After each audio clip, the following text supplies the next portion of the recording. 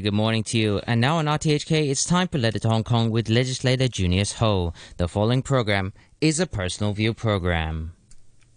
Dear Kerry, I wish all is well in UK and your study in Cambridge.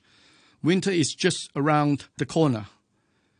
Not only do we need to fight against the COVID-19, but we have to renew our acquaintance with the flu. I guess that is part of life. As ever, we have to be vigilant about our future and learn to overcome all the challenges ahead. Without any exception, in just a few days, both Donald Trump and Joe Biden will face their fate in due course. Whether they like it or not, either one of them will be a hero or just a loser. Like it or not, both of them and all Americans will have to go through a long period of healing process before it will fully recover from its deeply divided state, and probably the worst situation ever since the American Civil War. You do recall about my dispute with the Solicitor Regulation Authority earlier this year. It has already been set down for hearing in December. Early this year, the complainants lodged the complaint against me for misconduct. It was really an abuse and a political attack in disguise. It has nothing to do with my legal practice at all. SRA, the short form of which, was unfortunately misled by the complainants who deliberately twist the facts to incriminate me for inciting the public for violence by saying, "kill without mercy."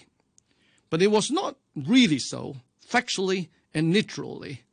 As a matter of fact, the rally that I staged against the law lecturer in 2017, who was subsequently prosecuted and convicted on 2 counts of public nuisance charges and fired from the Hong Kong University.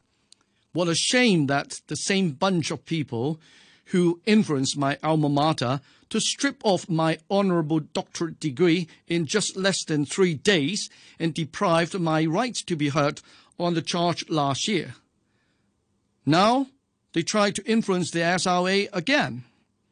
It is so sad to see that the independence of the academy and legal profession to be compromised in such a way. The British were once revered as one of the most accomplished people in the world, having been responsible for popularizing the rule of law as well as various other standards of etiquette. They were often looked upon as high culture. Suddenly, the modern Britain pales in comparison to what she used to be. Apart from the Brexit, voices of Scottish independence is on the rise. The weakening of the pound sterling is apparent. The unemployment rate is going up.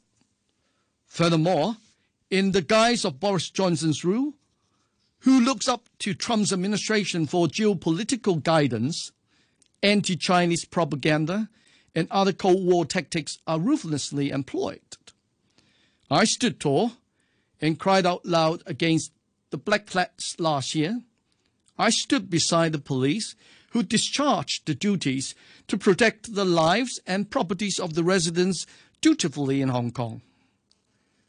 I dared to say that those who praised for the Black Flats for what they did as bravery and in purport of promoting their own perceived democracy, they are just hypocrites, the least, and accomplices in conspiracy for perpetrating a coloured revolution in Hong Kong. In fact, democracy or anti-fugitive ordinance on that occasion was a misnomer, the real substance of which that I call was an attempted but failed colour revolution in nature. It seems that the Black Flats riotous storm has died down since the urgent enactment of the national security law by the NPCSC on the June 30th. The storm probably has moved to a new destiny, Bangkok now. However, we're just about to experience the aftermath of the social trauma coupled up with the COVID-19 impact. Our GDP has suffered 2 consecutive falls to -9. Cathay Pacific has been painfully struggling to survive. It has to scrap Dragonair entirely. It also lays off 8,500 personnel globally. The music obviously does not stop there, and I'm afraid to say that it will go on to haunt our economy for some time, if not years to come. The answer to this problem probably lies with two possibilities. First, we should really shake up our administration and call for certain reforms in areas like judiciary and education. From what we witnessed last year, and also the composition of those people arrested in riots and unlawful gathering last year, 40% of the 10,000 arrestees is made up of students. Over 100 of them are teachers too. What has happened to our education system? Why did they support Hong Kong independence and find the motherland so repugnant? Some suggest that the absence of the national education is the source of the problem. To a certain extent, I concur.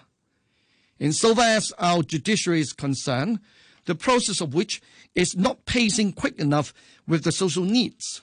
Increasing judges is part of the solution, but very often the inadequacy in relief and sentencing in some of the cases which triggered the public outcry justified the introduction of some kind of sentencing committee to assist the court in achieving appropriate deterrent effect to meet with the social mischiefs.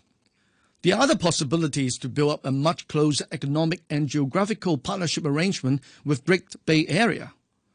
I would hope our chief executive can produce something positive covering those aspects in her next policy speech in due course. Meanwhile, take care and wish me good luck. Yours sincerely, Junius Ho.